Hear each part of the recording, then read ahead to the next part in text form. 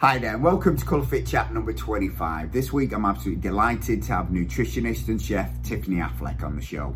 Tiff has worked with British women for the past 3 years, and her passion for cooking and creativity has enabled her to build a really strong social media presence under the name The Cooking Yam. And this is where she caught my attention, and she's now a really highly valued member of the Colour Fit team, where she acts as a performance chef. She's recently also transferred these skills to start working in the corporate wellbeing space, which I think is going to be an increasingly common practice for performance specialists. On the show, Tiff talks around engaging people in nutrition and in particular cooking. For me, this is the heart of nutrition education, because in order to consume good nutrition, the vast majority of the time athletes have to make it, but it is still an area where many nutritionists are lacking. If you want to ask Tiff questions or add your opinion, please get involved with the Colour Fit Twitter tonight at 7 p.m. Really hope you enjoy the show. Okay, so how do I engage athletes in nutrition? Unfortunately, not every athlete is interested in nutrition. Not everyone has a passion for nutrition like me. So the way I normally go about doing things is making things really practical and actually exposing to athletes to nutrition in the form of food. So obviously food is what we consume to get all the nutrients from, so it makes sense to me to really put an emphasis on that. And that involves everything from kind of exposing athletes to different types of foods through snack samples and meal samples, and also just kind of exposing them to different methods of cooking and different methods of preparing their own food as well. One of the best things I like to do to encourage athlete buy-in is by either hosting workshops that have got some kind of practical element to them.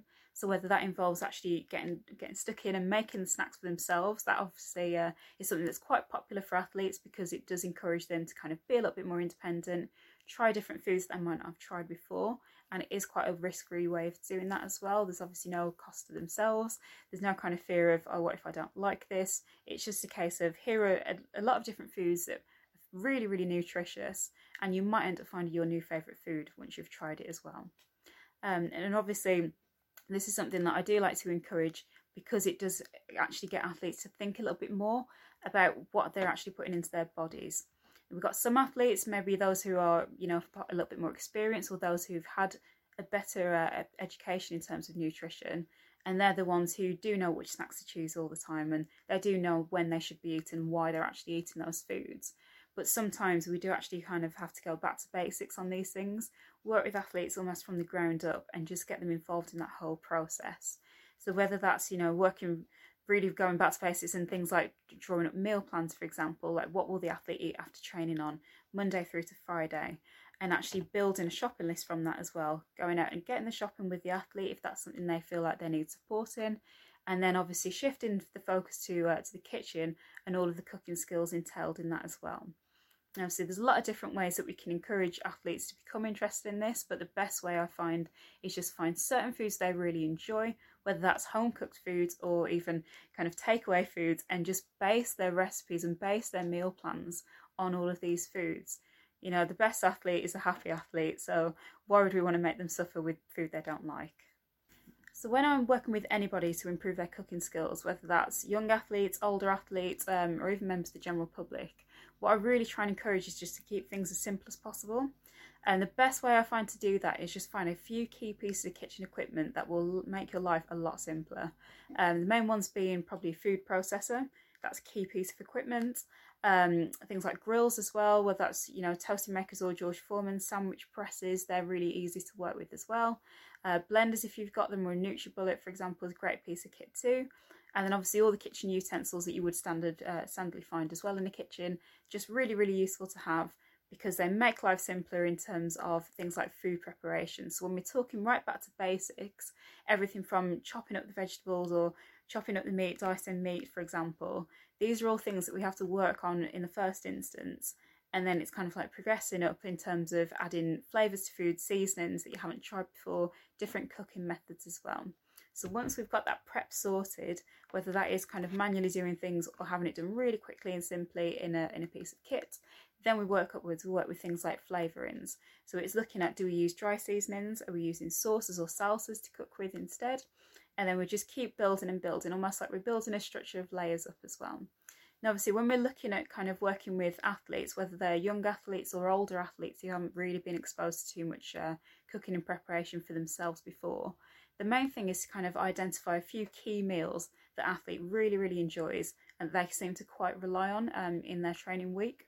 So whether that's things like pasta dishes, are obviously very popular, or rice-based dishes, anything like that that they can actually batch cook as well is really good to prioritise, because that just means if they've got a little bit of a window of time, maybe on a Sunday if they're on a recovery day, they can easily put aside an hour and batch make these meals. And that's probably one of the biggest things I actually advocate for athletes to do, is batch cook as much as possible, or just bulk prep or meal prep, whatever you want to call it, just to make life simpler later on in the week. Because the last thing an athlete wants when they've had a hard training session, a really tough day, and they get in, is to have to spend hours slaving away in the kitchen trying to prepare a nutritious meal for themselves.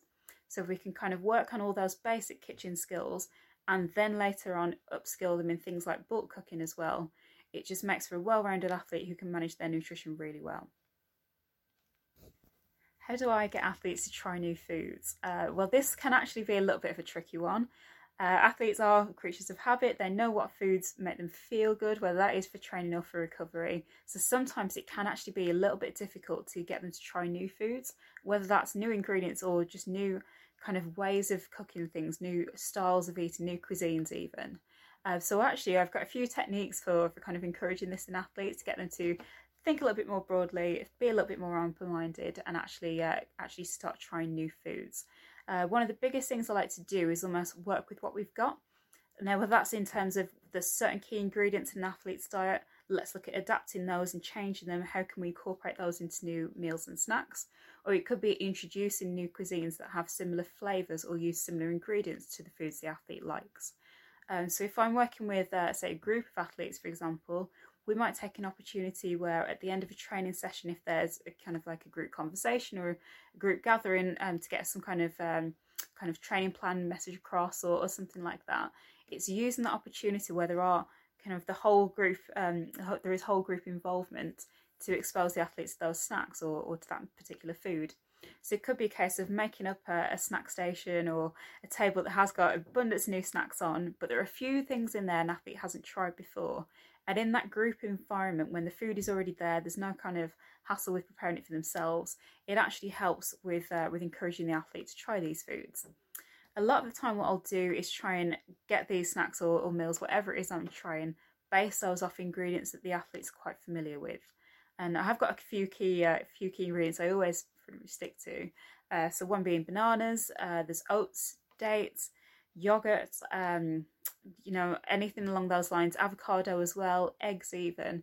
They're kind of my key ingredients that I normally kind of base all of my my athlete-friendly snacks and meals off, just because I know these are key staple ingredients in an athlete's diet. They're very familiar, but the way I like to use them is just try and be as creative as possible and actually put them into foods that athletes might not expect. So a few examples of those being things like raw brownies containing dates. Athletes probably wouldn't have even thought that's possible, but they absolutely love them. Sweet potato waffles as well have been a huge hit. Anything egg-based, that's egg muffins or even pizza-style frittatas, where obviously you're not using an actual pizza base with the dough, but you're using the eggs as a base instead, and then topping with loads of different vegetables. Obviously fantastic in terms of how many nutrients it contains, really quick and simple, but it's just different ways of getting athletes to try all these foods that they still enjoy but haven't actually had in a different method. Okay, so the last thing I want to highlight is just how important it is to get our athletes involved in everything to do with cooking and managing their own nutrition from quite a young age. Personally, I find athletes who have had that involvement in cooking, whether that's kind of growing up helping parents out in the kitchen or helping grandparents, or just even being really responsible for their own shopping even from quite a young age, they're the best kind of athletes to work with. And the reason I say that is because these are the athletes who are a little bit more mature in terms of how they can handle their own nutrition. And then also they've probably got some kind of background knowledge of different foods, and have also got a little bit of experience in the kitchen as well in terms of the cooking. And it actually is really important to get children involved from a young age. It doesn't have to be anything too risky kitchen-wise in terms of the cooking, but just in terms of things like helping out with shopping trips or helping create the shopping list, or exposing children to new foods from quite a young age. just because it does help kind of expand the variety of foods that are in an athlete's diet, which is fantastic for obtaining all these key nutrients to support them in terms of health and obviously performance as well. But it just means they're actually more likely to try new things once they're a little bit older too. So as I mentioned in the previous answers, it is quite difficult to work with athletes who are very rigid and structured in what they eat and when they eat it. So the more flexibility we've got in these athletes who are coming through, the better. And another reason why I stress this as well is because the athletes who are independent enough to manage their own nutrition are obviously the ones who've already got that base understanding, and we can then push for really kind of high targets and high nutrition goals to work on. There's no need to kind of worry about whether they can prepare vegetables, whether they can cook chicken through, or they've already got all that base understanding, and now we can really push to the high level. So obviously, if we're encouraging athletes to do this when they're in that kind of adolescent phase, it means that once they get up to that senior level and they're in, high performance training centres, or, they're meeting the first team requirements, they're on the first team squads, it just means we can really start pushing hard and working on things that are going to buy them that extra few percent in terms of their performance. Okay, so from my viewpoints, I really think it is important to encourage our young athletes to become involved in nutrition, to become experimental with food from that young age, because as soon as that's all sorted, we can really start pushing them to the highest level. And in my eyes, that's when we're going to get the best performers as well. So a big thanks to Tiff there for a great show, and a topic we just don't hear enough of, and an area our education pathways need to have much greater focus on. To engage athletes in cooking, we need to be simple and practical, use familiar foods and easy dishes, and engage in workshops and videos. Think about your athletes' nutrition goals, cultures, social economic circumstances, and most importantly, food likes. To improve cooking skills, use lots of tips to make things easy. Things like quick cook or frozen items like whole grains and vegetables, single pan dishes like stir fries and pan roasts, and use easy equipment like blenders and good quality pans and knives. We eat with our eyes, so attractive dishes like parfaits and smoothies are always going to go down well. And most importantly, you've got to make it taste great, so use simple or pre-made flavourings and sauces. Trying new foods can be tricky, as many athletes are pretty anal and creatures of habit. New foods in group settings, such as a breakfast club, is a great way around this.